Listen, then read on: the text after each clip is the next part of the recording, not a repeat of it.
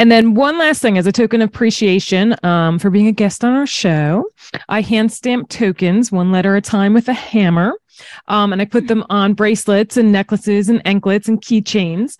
And because words are powerful and they're meaningful, and, you know, they could be a daily reminder. So what word would you choose if you could choose one word, and why? And then I'm going to hand stamp it on a piece. Oh, that's so hard. I mean, my thing is, you know, inclusion and access, you know, or like equitable opportunity is my other big, you know, that when people don't understand, like, why is it that we have to go the extra mile to do certain things, or like how to, I always want to make, my big thing is access. Like, being the most accessible casting director is really important to me, that I never, you know, I answer every DM. Mm-hmm.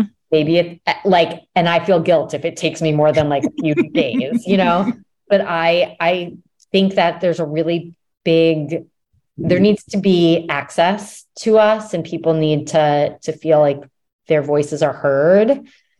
And that's the only way that the industry is equitable, is if we, you know, everybody can submit, which is why I do post every job on Actors Access, so that it's not only Breakdown Express where an agent can submit. I want people to be able to have direct access. And to me, that's an important way that I find new talent. So I guess maybe access would be my word.